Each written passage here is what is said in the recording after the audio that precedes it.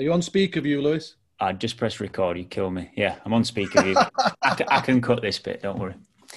Hi, welcome to another episode of Infinite Leaders Live. Our why is simple: to be better educators and to be better humans. We want to support and encourage infinite learning at all levels, regardless of rank, role, and responsibility. And hopefully people are willing to listen, to learn, and also to share the knowledge they hear on our podcast. I'm joined as ever by Alan from sunny England. How are you doing, Alan? Yeah, thanks, Lewis. All good, and really enjoyed the shows we've been doing recently, and I had a listen back to them, and I've had much joy from listening to them and making notes. We will continue to focus on the things you don't get taught at university or on any courses, real life lessons from real life people with real life experience.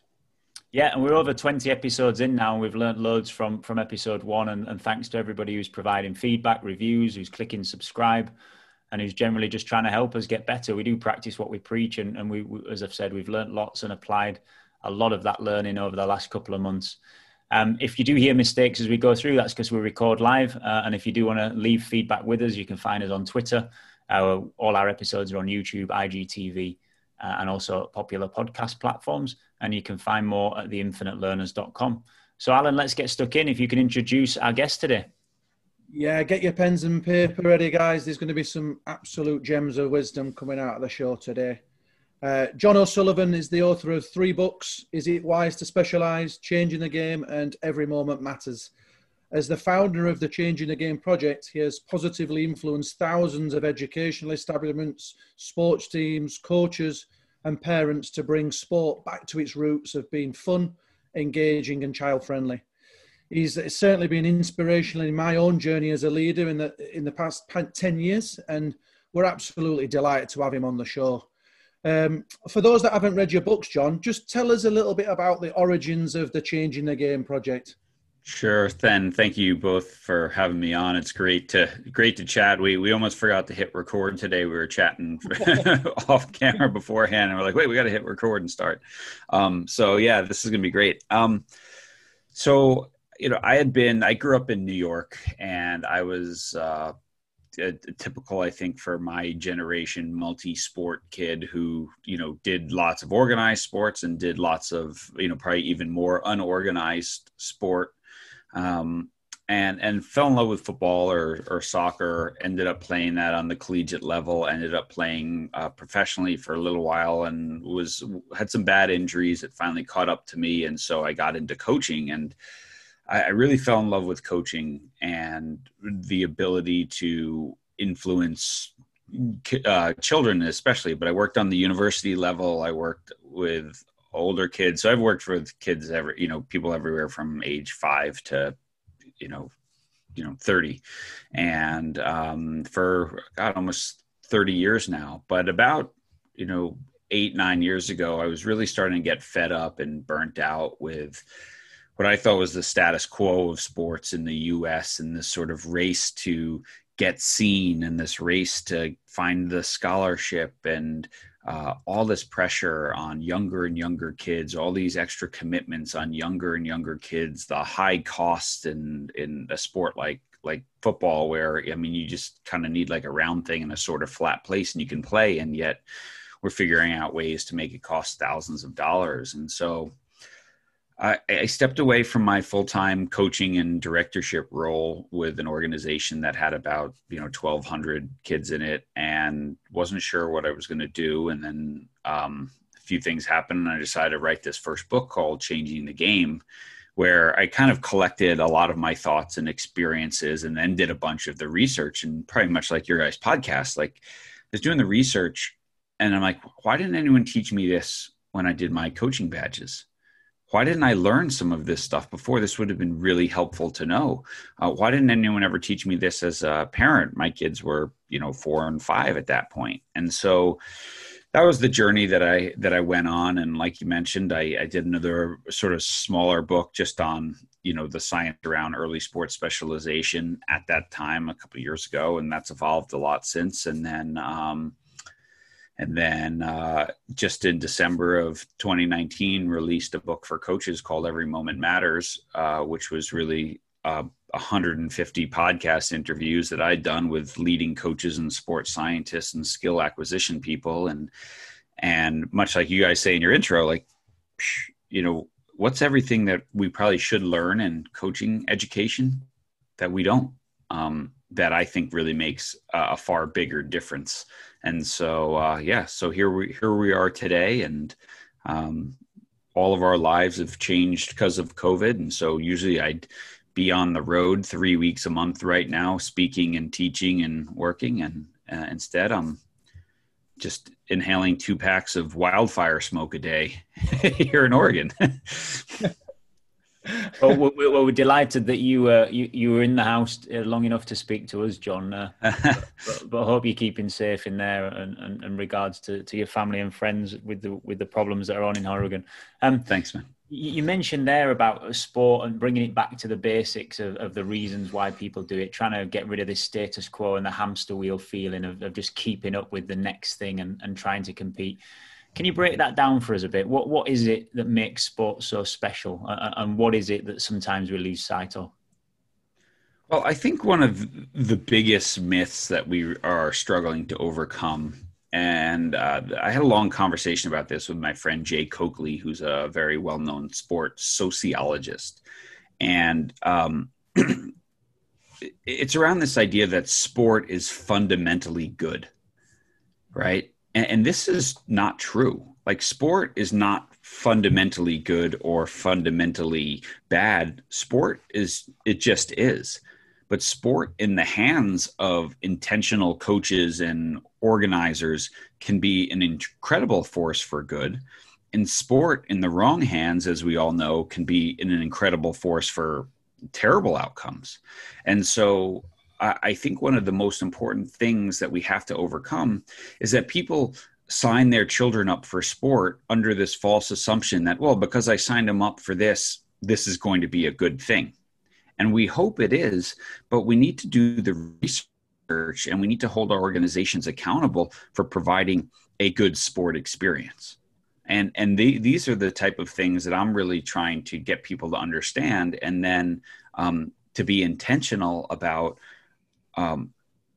where do we sign up? Why do we choose this coach or this program?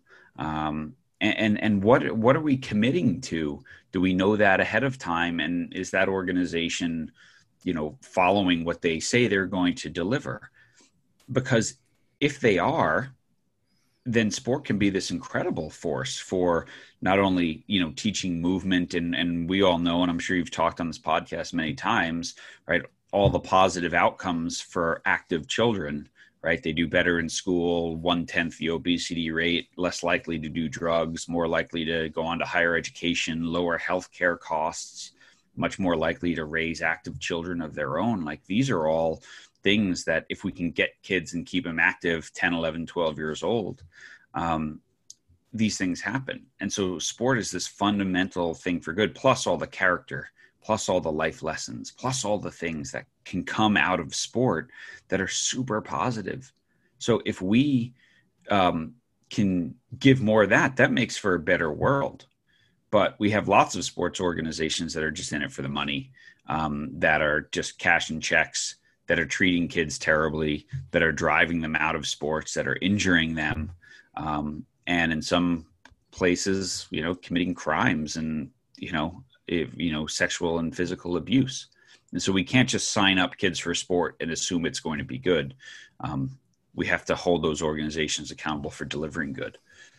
Yeah, for sure. What does a good sports program or club or organization look like, John? What, as a parent of 2 children, do you look for when you, or did you look for when they were younger, trying to sign them up for sports? Well, I think first of all, sports sampling and diversity, especially when they're younger. So are we getting them in a variety of things that teaches them, the fundamental movements, right? Functional movement, running, jumping, skipping, throwing, tracking, hopping, all these different things, right? But then it's being taught appropriately. The instructors are trained and understand children and understand how to communicate with them. And this, let's face it, these things don't always exist. But it doesn't mean we can't ask for them. It doesn't mean we can't push for them. And so that's what I think a good program is. But then I think a truly transformational or exceptional program also says, we're using sport as a vehicle to teach integrity, to teach sportsmanship, to teach teamwork, to teach commitment, effort. And so we're going to weave these lessons in as well. This is going to be part of what we talk about or what our coaches talk about every day. And to me, then that goes from just transactional of like we teach sports skills to transformational. We develop the human being and we just use basketball as the vehicle. Yeah, we've talked about that a lot, John, with concept-based learning, and they're aware of the work of Julie Stern, and conceptualized programs are something that we've tried to take on board. I'm interested there, John, as a parent, what sort of advice then would you give to that parent wanting to find that club? What should they immediately look for as they take that child to the session? I think they should look for, and obviously it's a very general question, right? It's going to be different if your child is 5 and it's an intro to football, and if your child is 16 in an academy, right? So let's just, in general though, is there a lot of movement taking place, or is there a lot of lecturing taking place, right? Like no kid signs up and says, I hope we'll stand in line today, right? So are they playing the games? Are they moving around? Are they, is the coach positive and encouraging? Is he or she teaching at the right moments, or trying to deliver these really long lectures and throw a bunch of kids a ton of ideas? Is it organized? Does it look safe?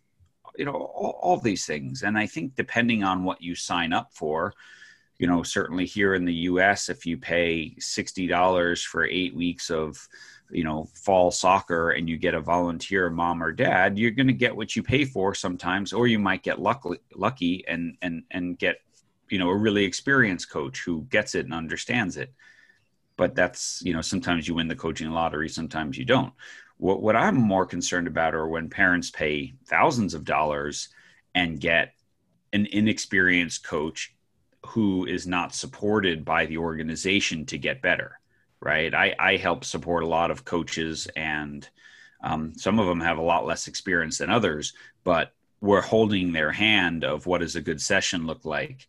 What is the methodology of our organization? How do we teach? How do we treat kids? How do you communicate with parents? All this sort of stuff. So yes, they don't have experience, but we're not just like, going, oh, sweet, you can do this. Here you go. And then shutting the door and hoping it all goes well 10 weeks later. Yeah. I love all that. And I've loved so much about the books that you've been in. And certainly as a parent, when I've taken my children to clubs and I look for those things and I don't find it, what do you then do? Do you continue to allow your kids to take part because it's the only thing available, or do you take that back seat and say, you know what, that's not right, I'm going to go and try and find something else? I mean, that's easier, right? It's if you live in London and there's 50 choices, then maybe you go somewhere else. If you live in an isolated town and there's only one rugby club, maybe that's, you say, okay, well, this is the only rugby option and this is important, but maybe I need to just keep a closer eye on it. Yeah. Right. And so I'd be far more concerned as a parent of a young child if my child was being treated poorly as a human being. That's far more concerning to me than how much rugby they learn in that moment. Right. Like, I think great athletes, I was just reading, there's a guy, Dr. Mark Williams has a new book coming out. It's out in the UK now. It's not out here in the US, but I got a copy of it and it's called The Best. And it's really sort of like the updated talent code. And what he was talking about is when they looked at the hours spent on football practice of academy kids in the UK who made it, who at 16 signed a YTS contract and got their first basically scholarship pro contract versus the ones who were released at 16. they had the same exact amount of hours of organized practice. But the kids who made it had, on average, almost double the amount of hours of unorganized play. So I think when coaches help kids fall in love with the game and encourage them to go out and make up games and play on their own, that's where our truly elite athletes come from, is the time spent away from the organized time.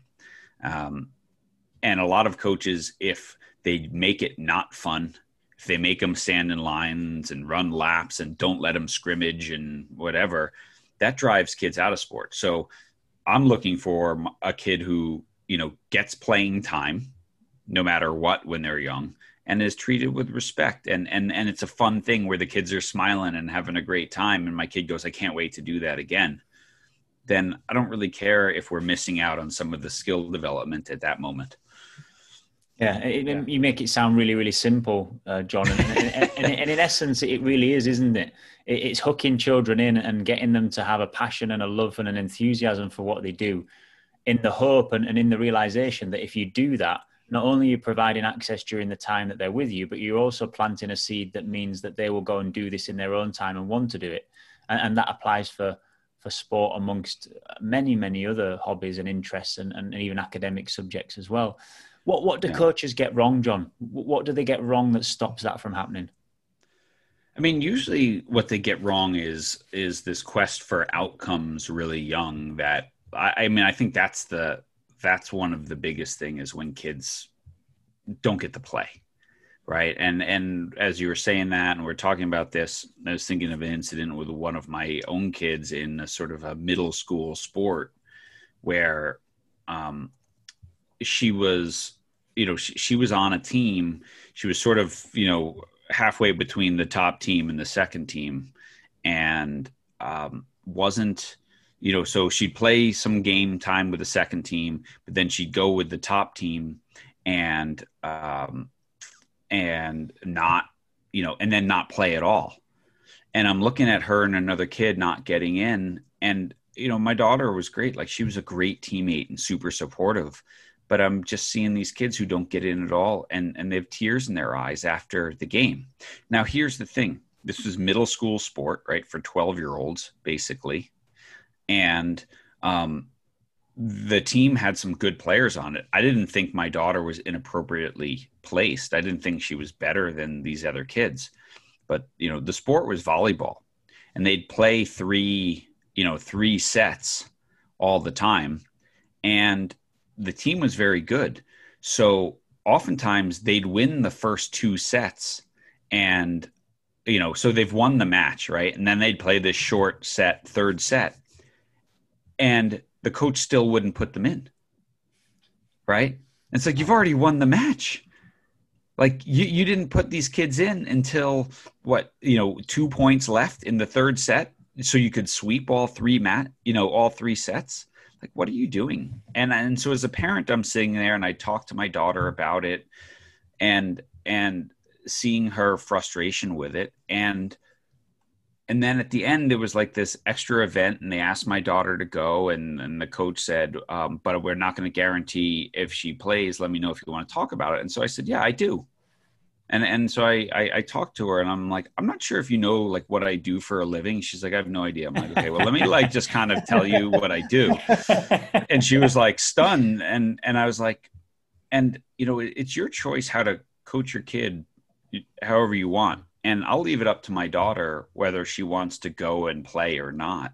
I'm like, but have you ever taken a moment after a match to look at two girls in tears because they didn't get in? Like, what does that make you feel like?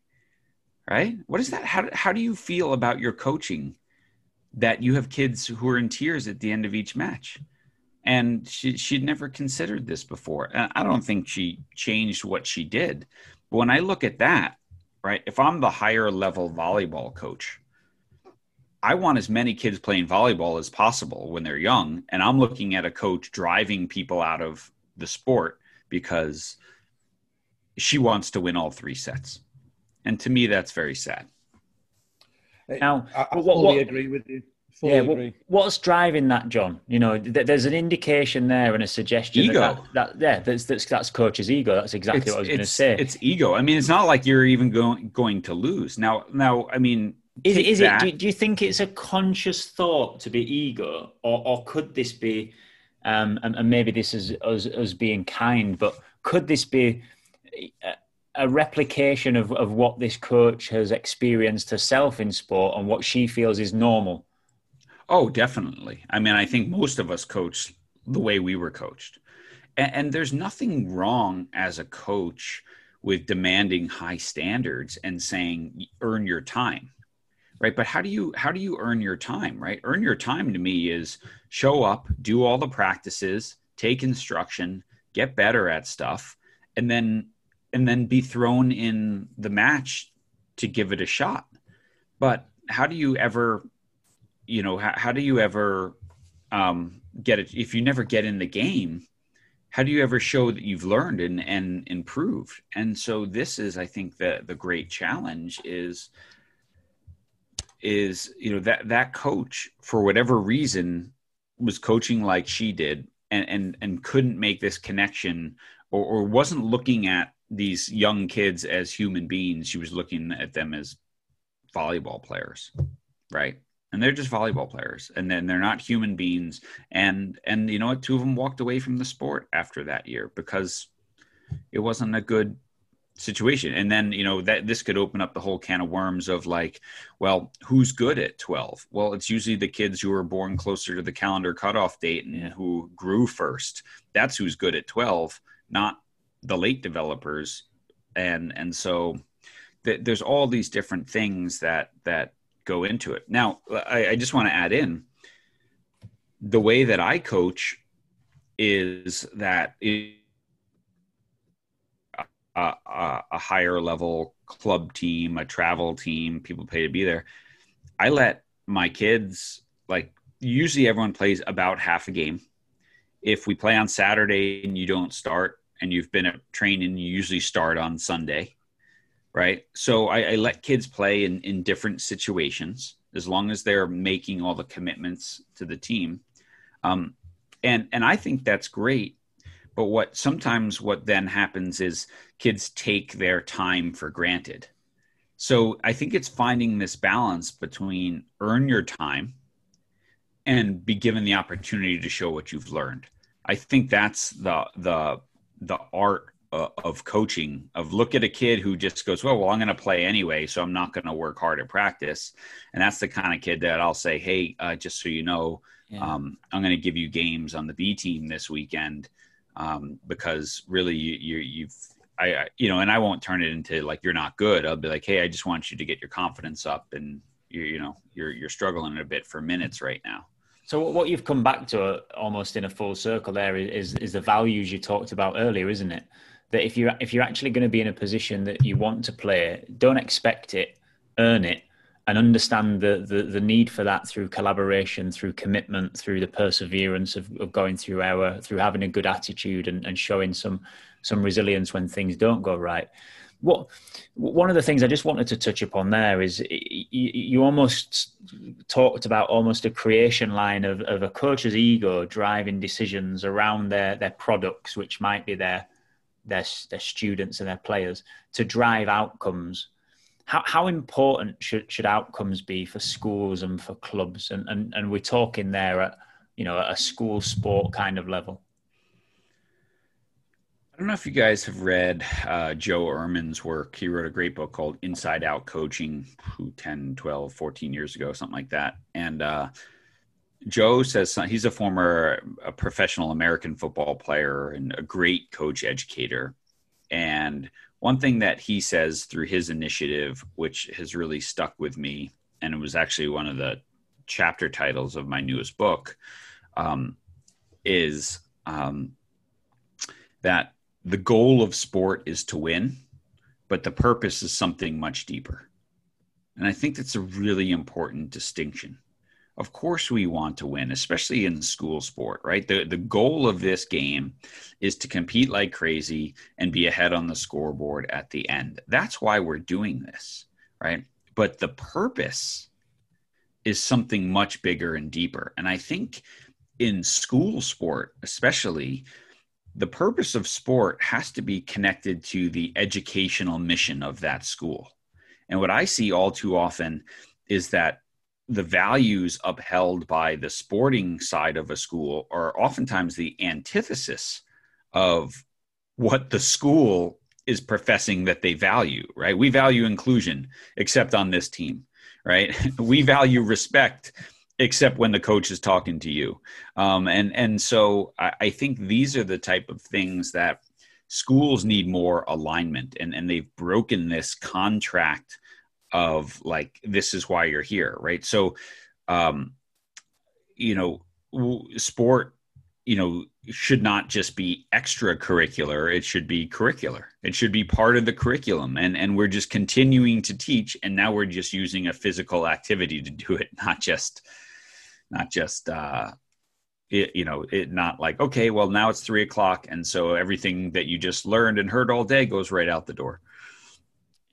Yeah. I like to come back to John, the real stuff in your books that made an impression on us was why kids play sport and the surveys you did. And it's just, as you've talked there, it's just come back to my memory just in abundance. And just give the parents, give the audience out there, why do kids actually play sport, John? Well, yeah, and there's a lot of research in this area, I mean, across the world. So this isn't, John O'Sullivan making this up.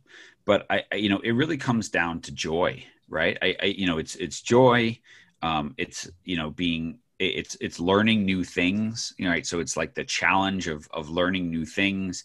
It's positive team dynamics, positive coaching. These are all the things that make kids play. It's wearing the gear, getting the cool stuff to wear, being with their friends.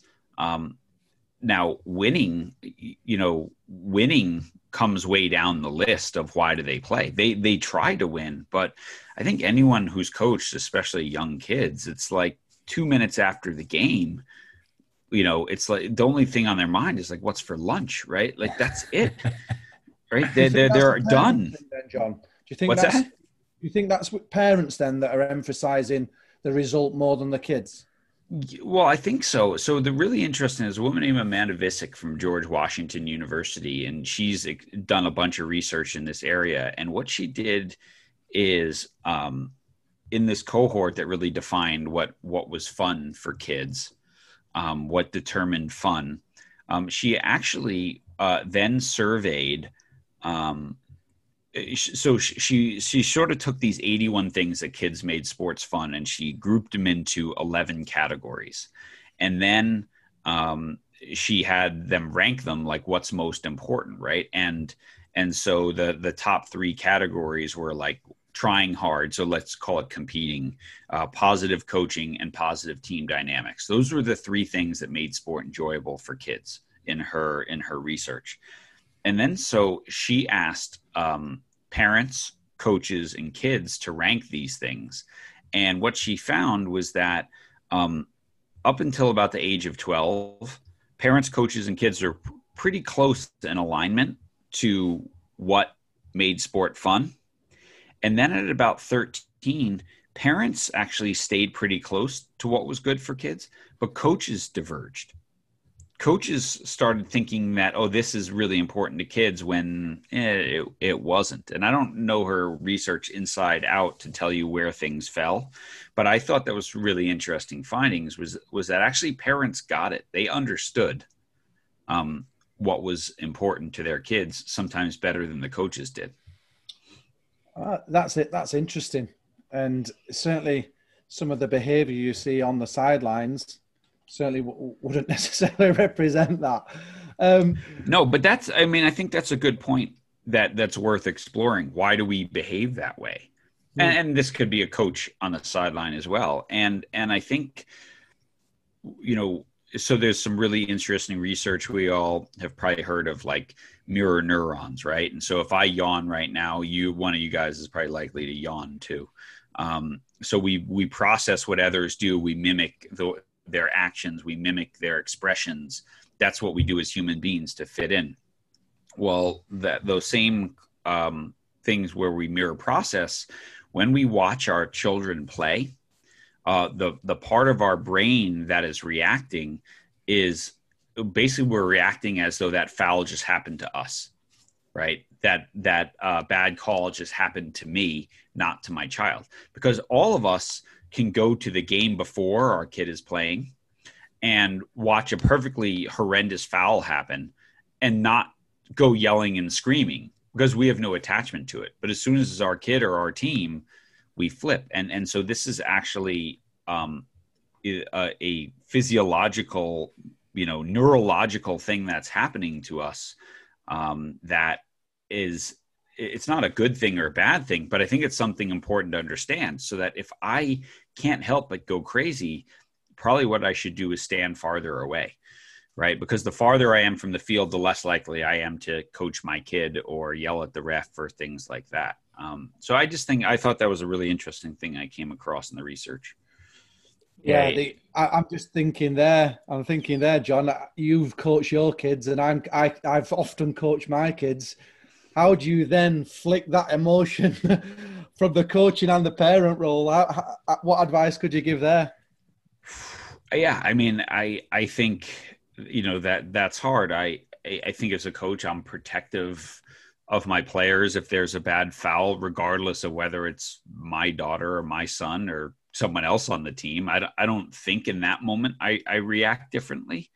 But I think the hardest thing as a parent coach is to, as the coach, you absorb the emotions of the game and how your team has performed. And, we all coach, right? Everyone listening here, a lot of them coach. Like, the game doesn't end right away. We're reliving it in our head, getting ready for the next training. We move on right away to what can we learn from today so that we can get better. And it's really hard, I think, as a parent to then sit in the car after the game, especially one that didn't go well, and just turn on your "what would you like for lunch" hat.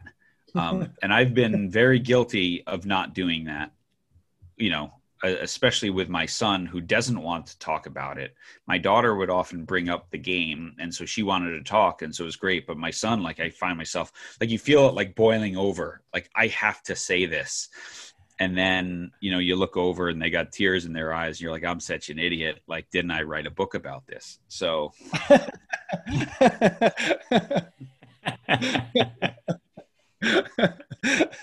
He's like deja vu. We're not supposed to be perfect. Oh, dear me. I tell you what, though, it's very hard, isn't it, John, to be a parent and to coach.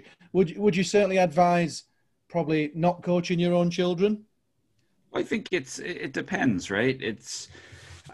I think there's a great, beautiful thing about coaching your own children. And I think it's a great, beautiful thing about stepping back and letting someone else coach them. And, I think all kids should experience different coaches, right? So they should never have the same coach for 8 or 10 or 12 years.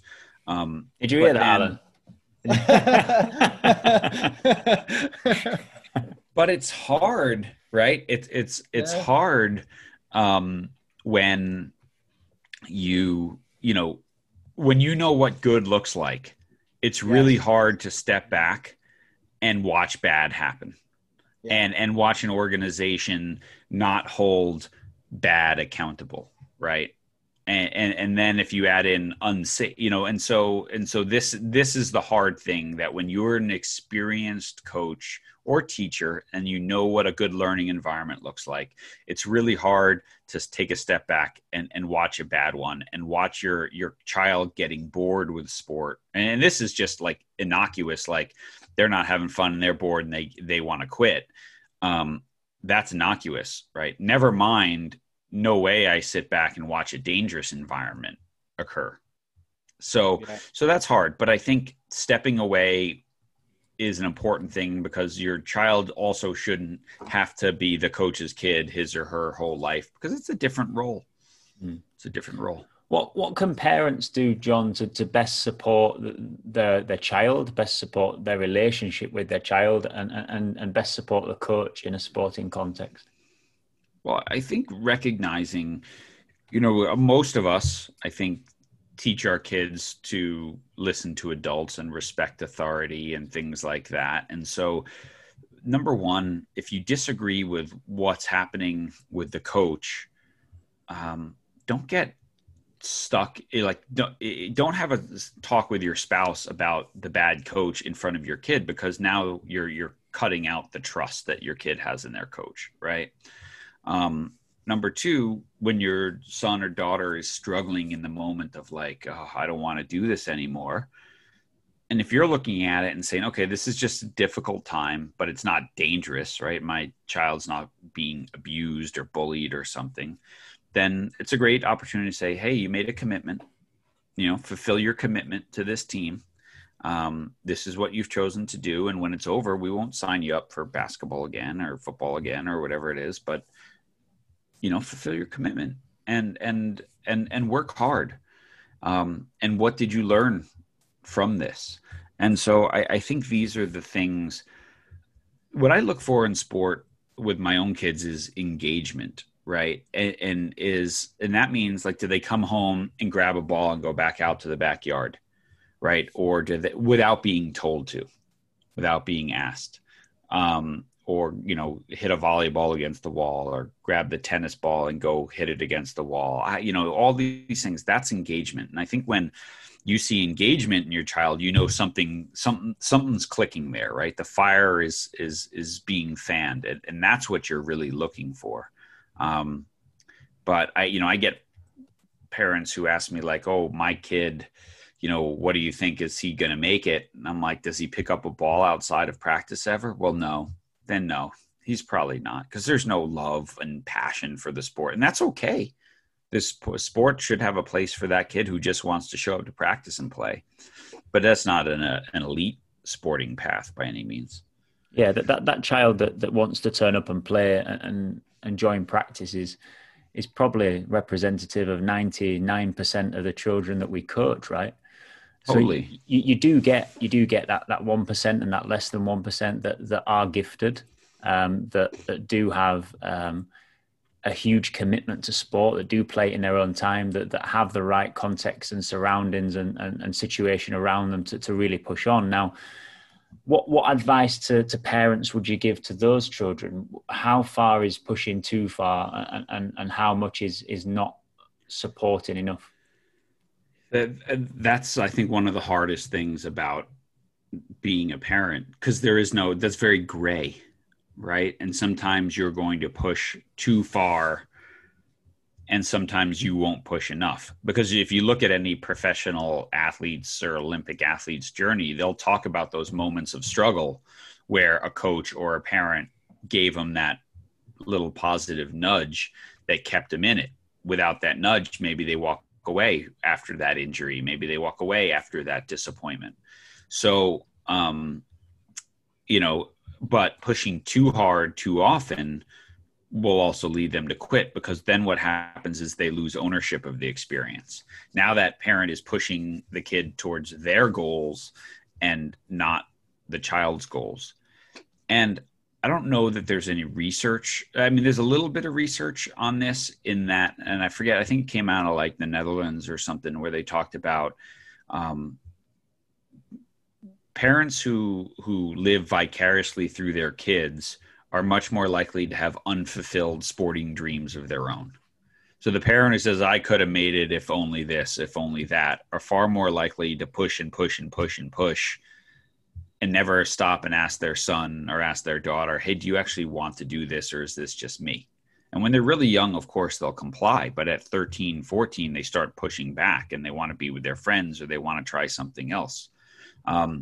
So I've had the opportunity to coach the kids of some incredibly high level athletes, Olympians and professional players and things like that. And in my experience, those parents are sometimes the least pushy, because they know how hard it is to be really good at something, and they know that it's not going to happen if the kids don't love it, right? They know how much they sacrificed to play in the NFL, and they're not going to expect that same sacrifice of their own kid. Right. I heard Robin Van Persie talking about this on an interview the other day. I don't know if you guys saw that, but he was like, my job as a parent is not to make you a great football player. My job is to make you a good person. If you want to be a great footballer, that's on you. Yeah. I love that idea of ownership. It's so simple, but can be taken away so easily by coaches and parents that are twisting arms a little bit too often and tapping shoulders a little bit too frequently to get numbers out, to get sports represented, to get kids pushing towards that phrase that's a really interesting one, and probably a podcast in itself, of sporting potential. And that idea of is there a potential, and are we actually just trying to help children pursue what they want to do, or should we have a barometer of what they're capable of and push them towards it? Or what are the factors that we're using to say, oh, that kid has potential and that one doesn't? You know, usually it's, oh, look how big, strong, and fast she is, right? But she's done growing at 12, right? So oftentimes potential is just the person of what I can see in this moment. And there is a lot of research happening of what are the psychological characteristics that might determine excellence, right? Dave Collins and Anya McNamara in the UK have done this, and Joe Baker in Canada are doing all this research on, like, what are the character traits that are predictors of excellence, much more so than just what we see in front of us right now, which is oftentimes, we confuse maturity for for talent, physical maturity. Yeah, without a doubt. Just a last one from me, really, John, on this kind of subject is where does that line get drawn with ever increasing school programs and good and strong school programs, and the conflict that might have with local clubs that might have a very different agenda? So I'm sure we've all coached students in the past that will have affiliations with clubs outside schools, which is great, and for me really healthy that they're going and getting coaching from other people. And they're also getting the opportunity to socialize with other children and be shown maybe a different angle in the sport.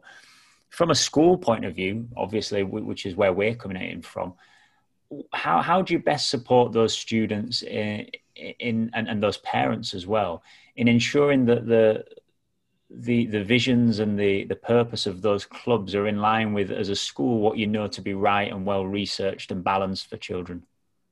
Because sometimes they're skewed, right? Very much so. And I've worked with numerous international schools in, I don't know how many countries now. And it always really depends. It's always usually a combination of the local culture, right? So how is sport viewed within the local culture? And then also how is sport viewed within the culture of that school? And what I mean by that is a British school might view it differently than an American school, might view it differently than in, I've been in Singapore. And when I was in Singapore, a lot of the schools, like, oh, we get no fans at any games. But when you go to the American school, all the parents come, but we can't get any parents to come. Right. So there's like these different cultures at play. I think as a coach, if my goal is to serve the human being in front of me, then my goal is to learn what he or she is doing and try to give them the best experience possible, which oftentimes means, if I'm the school coach, how can I coordinate and work with that club so that this kid gets the best possible experience in sport? If I'm the club coach, can I coordinate with the school's coach to say, hey, we have these things coming up. I know you have your thing. How can we make this work for the benefit of this kid? Because what happens is when the two coaches don't work together, all of a sudden the kid's trying to please two masters, if you will, and then they get injured, then they get burned out, right? They're at your training. You think they're not working hard, but they're exhausted.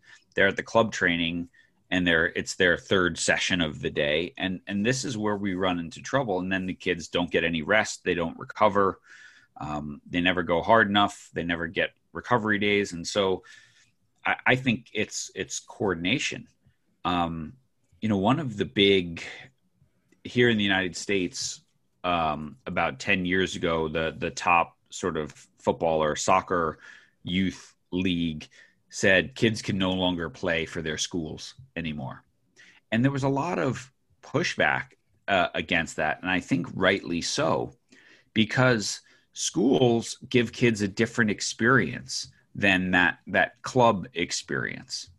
The problem was, in the United States, there's certain parts of the country where the schools football was really good, right? And there's other parts where the schools football is very poor. And, so we made this blanket one size fits all thing, which I thought was very short-sighted. And there's now kind of a pushback against it because kids benefit a lot from their school's programming. And they get a different role, right? If you're truly in sort of an academy, part of a professional club's youth setup, you might be the 16th best player on that team. But then you could go to your school and be the best kid or the second best. That's a very different role. And then maybe you're good enough to play up 3 years. And so you're playing against bigger, faster, older kids. And now you have a leadership role. And now you're taking set pieces and all this. So I look at that and say, why are we saying that's not good for the development of that child? And we all know all the evidence says it is. And so, it's hard in a giant country like the US, so many climates and different geography and different weather and all that. And I hate when we make blanket things because what works in Florida doesn't necessarily work in Minnesota. That being a southern state and a northern state for people who aren't familiar. The geographically challenged. Was it geographically challenged? I'm going to give you a real big up here, John, and you might like this, is that 7-8 years ago when myself and Lewis took over in British School Manila, and we looked at a very elite program that only serviced the best kids. We actually read your book. We read Changing the Game Project when it first came out. We looked at the website, all the resources. We listened, and we took on board everything that you said. We introduced an inclusive policy. We had a multi-sport approach, and we tried to deliver equal game time where possible. And certainly 8 years down the line, we've come out and we did that, and I can honestly say it works. And the kids that leave on international rotations after 2 years, it could be a best two players leave. You have then a stock of kids coming through that continue to replace them. So the message there is that unbelievable work that you're doing. And just through that little bit of CPD changed a whole course of a school's life. So I just want to thank you very much for that. Can I just jump in, because I thank you for that, first of all. And the challenge that is, you can only see the results years later. So if we're looking for 2 month slices, you won't see the result of that. Yeah. And so kudos to you guys for having the courage and the political will to fight the battle. And then you go, well, of course we're doing this. This totally makes sense. This is like the switch to small-sided games in many sports or things like that. But it was interesting, in my local club here a couple of years ago, I took on my daughter's team, and I said, if you want me to coach, I want the whole age group. My daughter was on the B team. And I said, give me the whole age group. I'll coach the A's and the B's, and make sure that they all develop. And we're going to catch kids up, and we're going to have seamless integration between teams and kids who can attend both training sessions and all that. Well, now here 5 years later, in that there's one team left, there is attrition, right? But of the 16 kids who were on the A team, 6 of them were on the B team back then. Yeah. But then this organization has other age groups where the B team kids all quit, the A team kids had attrition, and there's no one to move through. So guess what? There's no more team.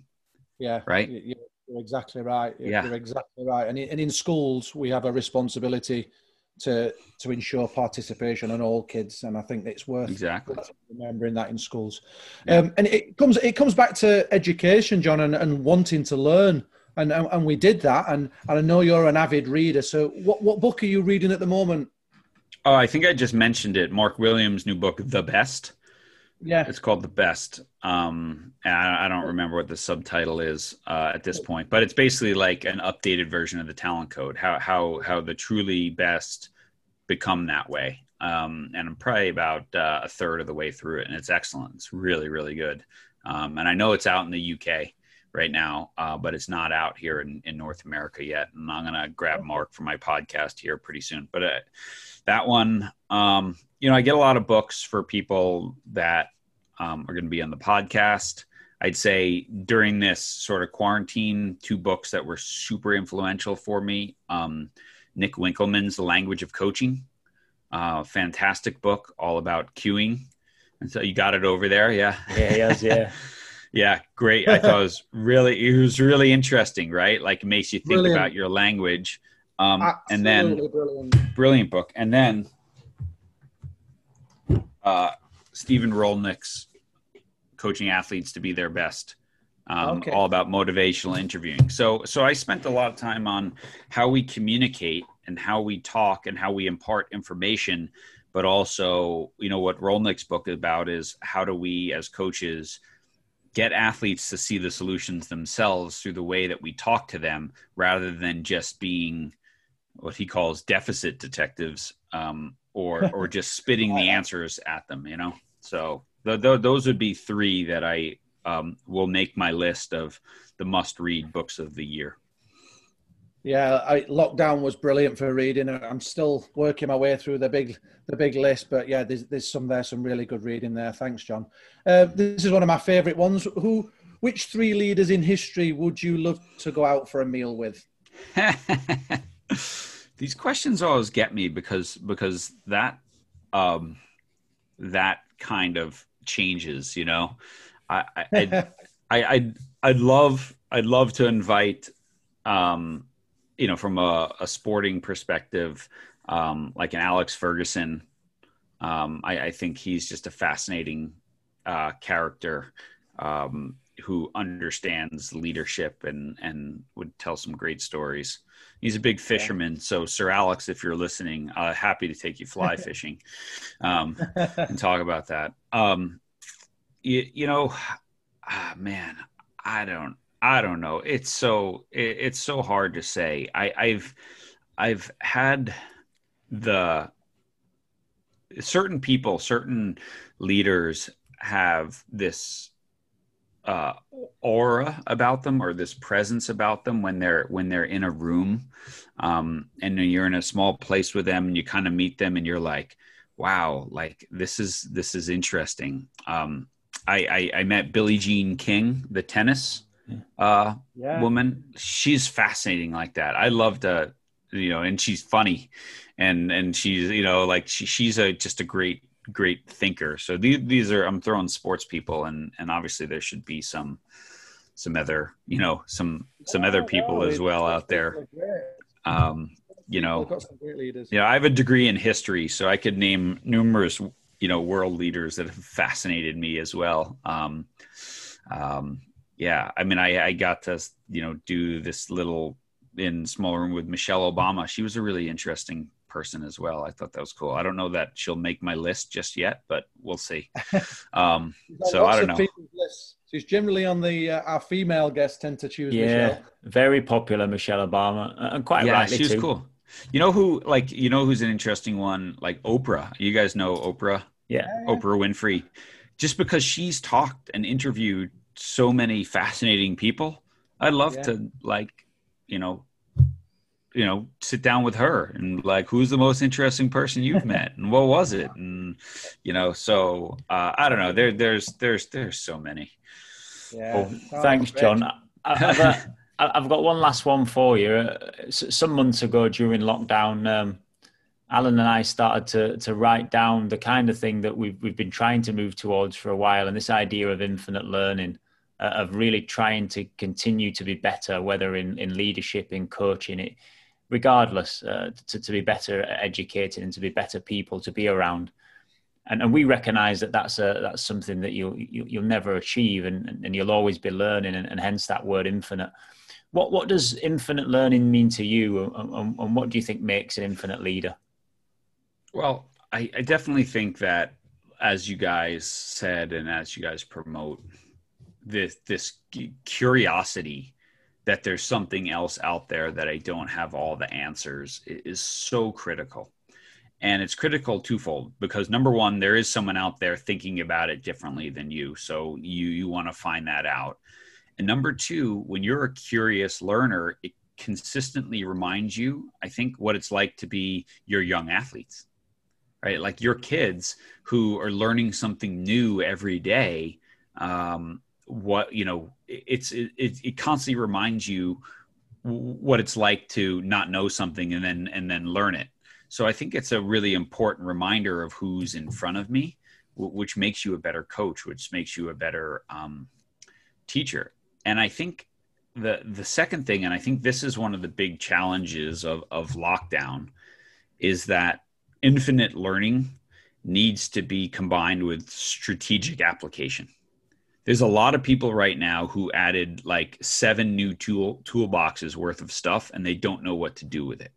So sitting in a billion webinars or listening to those podcasts or whatever, having all that information doesn't really mean much if you don't know how to apply it. And so I think that strategic application of little pieces, and say, hey, language of coaching, right? How I cue up when I'm teaching, what's the last thought I want to put in a player's head, right? I'm not trying to add in 300 pages of Nick's work into my work. I'm trying to add one concept and see if that works, see if that makes a difference. So I think it's not just about learning. It's about what can I apply? And if you're curious and you're listening to this podcast or others, then you probably have a lot of information. And it's just, how do I layer on 10% and see if that works a little bit better? And I think that's one of the things that I think right now there's a lot of people with a lot of information and they don't know what to do with it. So my advice is like, go try something, see if it works. And if it doesn't, then don't use it again. And if it does, great, add it to your toolbox. I like that idea of needing some direction, and that almost brings us back to the whole idea behind what we did, which was really for people to try and pursue their purpose and the why for what they do. And I think having that kind of purpose is only going to support that journey, so you can be purposeful with the learning that you have along the way. Mm-hmm. John, thanks very much for coming on. Thoroughly enjoyed that. Really insightful, and you're a guy that, as Alan alluded to earlier, we really wanted to speak to for a long time. So I really, really appreciate your time and the energies you've put into our conversation. Would you like to tell the viewers a little bit about your own podcast? I know that's very popular, and I've listened to that myself. It's quality. Yeah, thanks. So it's called Way of Champions. My friend, Dr. Jerry Lynch, and I sometimes co-host it. I host all the episodes. Sometimes Jerry joins me, sometimes doesn't. Way of Champions is Jerry's sports psychology business. And we built the podcast around it because that idea, because we run this, 3-day coaching conference together under the same name. And so we're we're getting close to 190 straight weeks. We've managed to release an episode here, which is pretty cool. And getting close to like 1 million downloads. I think we'll crack that here in the next couple weeks. So that's pretty cool right now that that there's that many people listening. And what I love about the podcast is people find it and then they just take the deep dive back. They go backwards and they just binge listen. So I get these people who are like, all right, 3 weeks, I've listened to 4 a day. What should I listen to next? And so that's been cool. And then just, my website is changingthegameproject.com. And, you can find all the books on Amazon or Barnes & Noble, or I know if you're International Book Depository is a great one because they do free international shipping. So good places to find books as well. Brilliant. Thanks, John. And for all our listeners, it's well worth a listen and worth a read of John's material and his writing. Very thoughtful, very insightful, and incredibly reflective and based on real life experience. So again, thanks, John. Really appreciate that. Guys, please search Infinite Leaders live on YouTube at IGTV and podcast platforms. You can find us on all of those now. And remember to to go and look at theinfinitelearners.com and for our up-to-date articles and different bits and bobs you can find on there. We'd love to hear from you. As I said at the top of the program, we are interested in your feedback and we do practice what we preach. So please get in touch with us. Twitter's usually the best bet, and you can find me and Alan on there. And also John, we're avid followers of John and the things that he writes. So John, thanks very much again. And we'll see everybody next time. Cheers, guys. Thanks, guys. Thanks, John. Have you stopped recording?